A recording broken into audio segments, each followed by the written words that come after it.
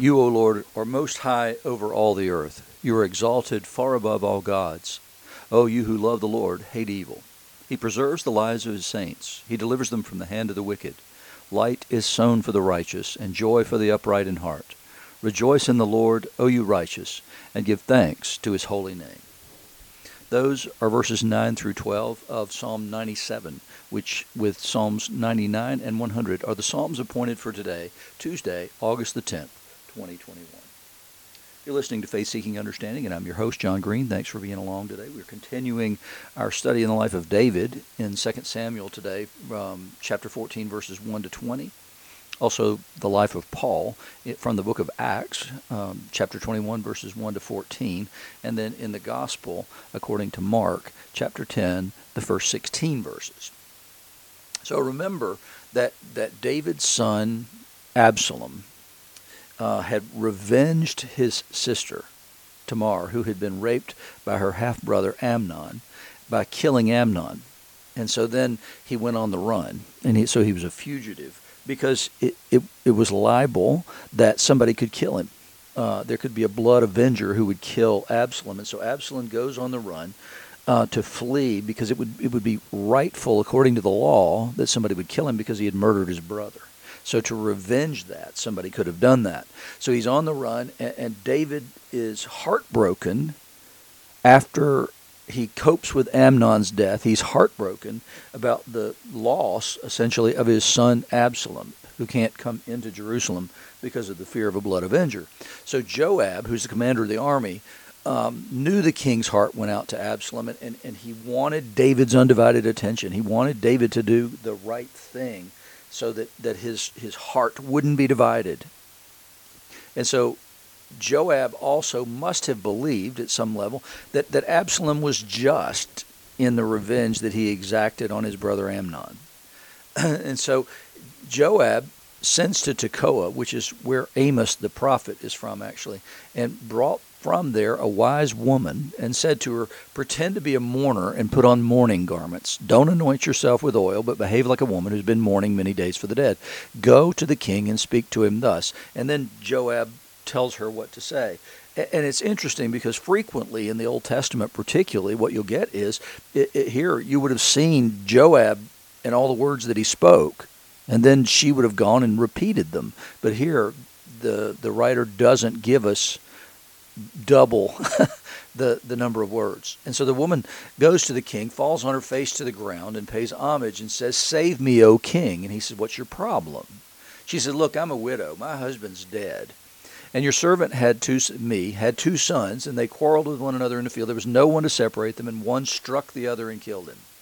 And now the whole clan has risen against your servant, and they said, 'Give up the man who struck his brother, that we may put him to death for the life of his brother whom he killed.'" And so they're looking to be blood avengers. Like I said, according to the law, they have perfect right to do this. That's the reason there were cities of refuge that were set up initially in the land. And it is according to God's plan and according to his instruction to set up these cities of refuge where somebody who had accidentally killed, for instance, or who had done so, first-degree murder is different because you've planned it out and all that. And so this woman presents a case where it's not first-degree murder. Absalom's was. But here, this one is they quarreled, this happened, and he died. It's not a plan like Absalom made to kill his brother Amnon. And so she's concerned because she says, look, they want to come and kill this other son to avenge the death of the first one. And so they would destroy the heir also. So I'm not going to have anybody if they come and kill the one who killed his brother. They would quench my coal that's left and leave to my husband neither name nor remnant on the face of the earth. And the king said, "Go to your house, and I'll give orders concerning you."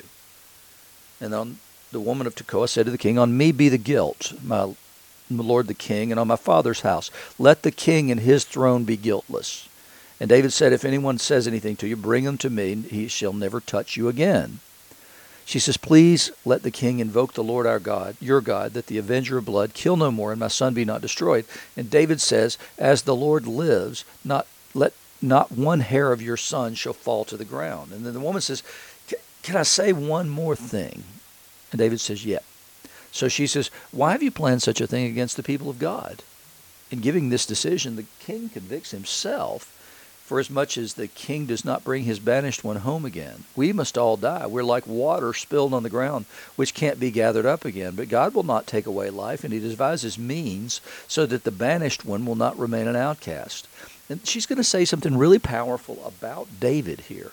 Now I have come to say this to my lord the king, because the people have made me afraid, and your servant thought, quote, I will speak to the king. It may be that the king will perform the request of his servant. For the king will hear and deliver his servant from the hand of the man who would destroy me and my son together from the heritage of God.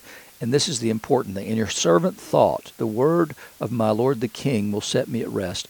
For my lord the king is like the angel of God to discern good and evil. And then the Lord your God be with you. It's a strong and powerful statement, because remember Solomon, we're going to see in a while now, but Solomon, when he becomes king, God says, ask anything of me and I'll give it to you. And he says, I want wisdom. Well, that's exactly what this woman's saying David has, that he has wisdom to discern good and evil. Good and evil. Where have we heard that before? That goes back to the tree of the knowledge of good and evil, from which Adam and Eve ate in the garden. And so here, what she's saying is, David, I believe that you have God's Holy Spirit so that you would absolutely know good and evil. You can make proper and right and just decisions in all matters, because God gave you the ability to do that, David. So David answers and says, don't hide anything from me. And she says, okay, go ahead. And he says, Joab put you up to this, didn't he? Yes, he did, she says. I mean, in many more words than that. It was Joab who commanded me in order to change the course of things. Your servant Joab did this. And then she finishes up. But whether Joab put me up to it or not, but my Lord has wisdom like the wisdom of the angel of God to know all things that are on the earth. So she thinks highly of David, speaks highly of David, believes highly of David. And she says, look, we all need this to be at an end. I think we live in a society right now where there's some things we need to be at an end as well. And we need to be able to move forward as a country. But the division is so great. And it's caused by leaders on both sides. And so in this passage, though, she's saying we need this to end, David. We understand what happened, but we need to be able to move on, because your attention is not given to the governance and to the leadership of Israel. And we need you to get this taken care of, David, and we need to move on. So in the gospel, Jesus leaves and goes to the region of Judea beyond the Jordan. And the crowds gathered to him again, and as was his custom, he taught them. Pharisees come up and they want to know one thing. Is it lawful for a man to divorce his wife? And Jesus points to the law. He says, what did Moses command you? In other words, there's a law there. You needn't ask me about this. There is a law. Moses gave you a commandment concerning this. They said, Moses allowed a man to write a certificate of divorce and to send her away. And Jesus said to him, because of the hardness of your hearts, he wrote you this commandment. But from the beginning of creation, God made them male and female. Therefore, a man shall leave his father and mother and hold fast to his wife, and the two become one flesh. So they're no longer two, but one flesh. What therefore God has joined together, let no man separate. So Jesus is being clear here that Moses gave them a commandment that allowed them to do that allowed them to divorce their wives in this way. But Jesus says that is not God's intention or plan. The way it's intended to be is nothing would separate two who have become one in marriage. So he's looking at what we would say today is original intent, right? So when we talk about people who are constitutional lawyers or judges, we say, is this person, do they look to the original intent, or are they reinterpreting? Does the original intent matter? And in today's world, the answer is no, because of deconstructionism. In literature, is that the original intent, the intent of the writer, doesn't make any difference at all. It's only how I, the hearer, interpret that. And so it doesn't matter what you intended the meaning of a story to be. If that's not the meaning I get when I read it, then it doesn't matter what you intended. It's nice to know, but it spoke a different thing to me. And so that's kind of what Jesus is saying here is that Moses did this because you all were intent on getting divorced, and there had to be some process in place to deal with this. He said, but that was never God's original intent. The Father did not want divorce. So in the house, then, when they come to the house, the disciples asked him again about this matter, and he said to him, whoever divorces his wife and marries another commits adultery against her. And if she divorces her husband and marries another, she commits adultery, and then you could say add to that against him. So it's a very clear teaching. And it's the reason for a long, long time that you were not allowed to be ordained in most denominations if you had been divorced. I understand it. I understand where we are today, and I understand the practicalities and the purposes and the reasons. But what we have to understand is that is not God's intention. And so we need a lot of repentance for these things that we've taken too lightly. I mean, I've counseled too many couples to know that to deal with this any differently. You know, I counseled one couple, and the guy was having an affair with somebody else. Well, he had hidden it successfully until the divorce proceeding was filed, and when it was, then somebody came and told the wife about it. Well, they amended the complaint to include that because she went to her attorney, and her attorney said, hey, can you get his email? She said, yep, I know his password. So she got him. And then he sued her under the Patriot Act because he said that she shouldn't have had access to that. She had to use a password to get access to his emails. Therefore, under the Patriot Act, she had committed some sort of a crime, and she did so at the behest of her lawyer. So she's now unable to represent her in court because together he has sued them. So, I mean, it's just this hardness of heart that says, yes, I'm committing adultery, but the fact that you found out is a bigger problem than my adultery. Well, he ended up dropping the suit because a couple of men in the church went to him and said, you're just wrong, man, in every sense of the word. And so, but his hardness of heart wouldn't allow him to repent of these things. It allowed him to, it enabled him, pushed him to continue to persevere not only in that illicit relationship, but also to insist that they had committed a greater crime and a greater sin than he had under the law. Unbelievable. But I've seen it too often to know that too often we don't attach any stigma on the front end of this thing. And I'm not saying that we need to put a scarlet letter on somebody the rest of their lives. I'm saying, but on the front end, the church needs to be clear about this. And our church, in fact, was not clear about that. Because my feeling was we shouldn't be allowing him to come and take communion during this period of time because he's in an unrepentant, adulterous relationship and divorcing his wife at the same time. And the leadership said, no, that's he said, she said. And the answer is no, it wasn't. It was no he said, she said to it. He was having an affair, and there was plenty of proof of that.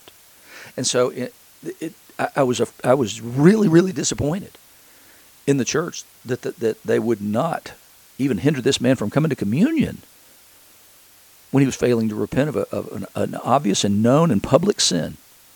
But we have a problem with this. Like I said, there doesn't need to be a stigma attached forever and ever to these things. But the reality is that we need repentance. We need to insist on repentance. We need to insist on sin. And that's a huge problem in the church today.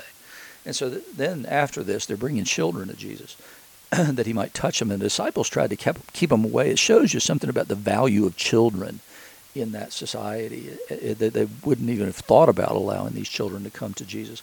And Jesus is not happy. He was indignant and said to them, let the children come to me. Don't hinder them, for such belongs the kingdom of God. Whoever doesn't receive the kingdom of God like a child shall not enter it. And he took them in his arms and blessed them, laying his hands on them. We need to be good about this. And I think most churches have gotten really good at caring about children and raising up children and making sure children have access to the Lord and make sure that they're taught the right things. But we need to deal with sin appropriately. And so the question is on that first one, though, in that first lesson from 2 Samuel, is that dealing with sin appropriately for David to bring him back? And I think he does as best he can. It doesn't matter because Absalom's character is deeply, deeply flawed, as we're going to see.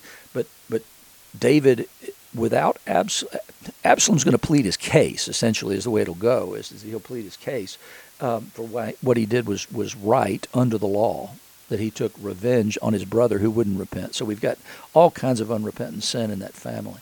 Here in the Acts passage today, we've got a travelogue, essentially. Luke's going to tell us that they left from Ephesus, and they went to Cos, and then the next day to Rhodes, and then from there to Patara, and then they found another ship, and they went to Phoenicia, and they came in sight of Cyprus, leaving it on the left, and sailed to Syria and landed at Tyre.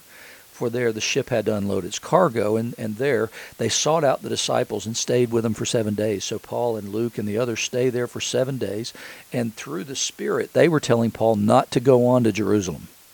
Everybody's going to tell Paul not to go. When our days there were ended, we departed, went on our journey, and they and all their wives and children accompanied us until we were outside the city, and kneeling on the beach we prayed and said farewell. And then we got on the ship, and they went home. And then when we left Tyre, we went to Ptolemy, and we greeted the brothers and stayed with them for a day. On the next day we departed and came to Caesarea, and entered the house of Philip the evangelist, who was one of the 7, and stayed with him. One of the 7 means he was one of the deacons that was made in the beginning of the early church when the dispute arose between the Hellenized widows and the Jewish widows, that the Jewish widows were receiving favoritism in the daily distribution of food. So this Philip in Caesarea is one of the 7, one of those deacons that they made at that time. And it says he had 4 unmarried daughters who prophesied. And that's the last we hear of them, which is odd. But then it says, we stayed there many days. A prophet named Agabus came down from Judea, and coming to us, he took Paul's belt and bound his own feet and hands, and says, thus says the Holy Spirit, this is how the Jews at Jerusalem will bind the man who owns this belt and deliver him into the hands of the Gentiles. When we heard this, we and the people there urged him not to go to Jerusalem. Paul, the Spirit's preventing you. Remember we prevented you from going to Macedonia, and when he called you to Macedonia, remember all that? Yeah, well, this is obviously a sign you're not supposed to go there. And Paul said, what are you doing? Weeping and breaking my heart. I'm ready not only to be in prison, but even to die in Jerusalem for the name of the Lord Jesus. And since he wouldn't be persuaded, we ceased and said, let the will of the Lord be done. So it wasn't a warning. It was just a truth that this was what was going to happen. But they interpreted it as a warning not to go, and yet Paul says no. That's not a warning not to go. It's simply a prophecy of what will be. And that we need to be good at knowing the difference between those two things. Many times across the course of my life, I've had people give prophetic words and say things like that to me and not understand the difference between a warning and a truth.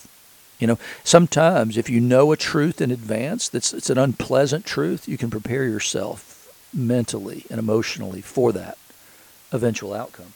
It's important that we understand the difference between those two things. It's important that we follow the Spirit of the Lord, which is always speaking in concert with the Word of God. Just like in that gospel passage when Jesus says, yes, Moses gave you that commandment. But do you hear that? Moses gave you that commandment. And then went on to say, but it's not God's will. God's will is this. And that's the harder path. The harder path is staying together. The harder path is dealing with sin in our lives, dealing with sin in our relationships, and then moving forward together.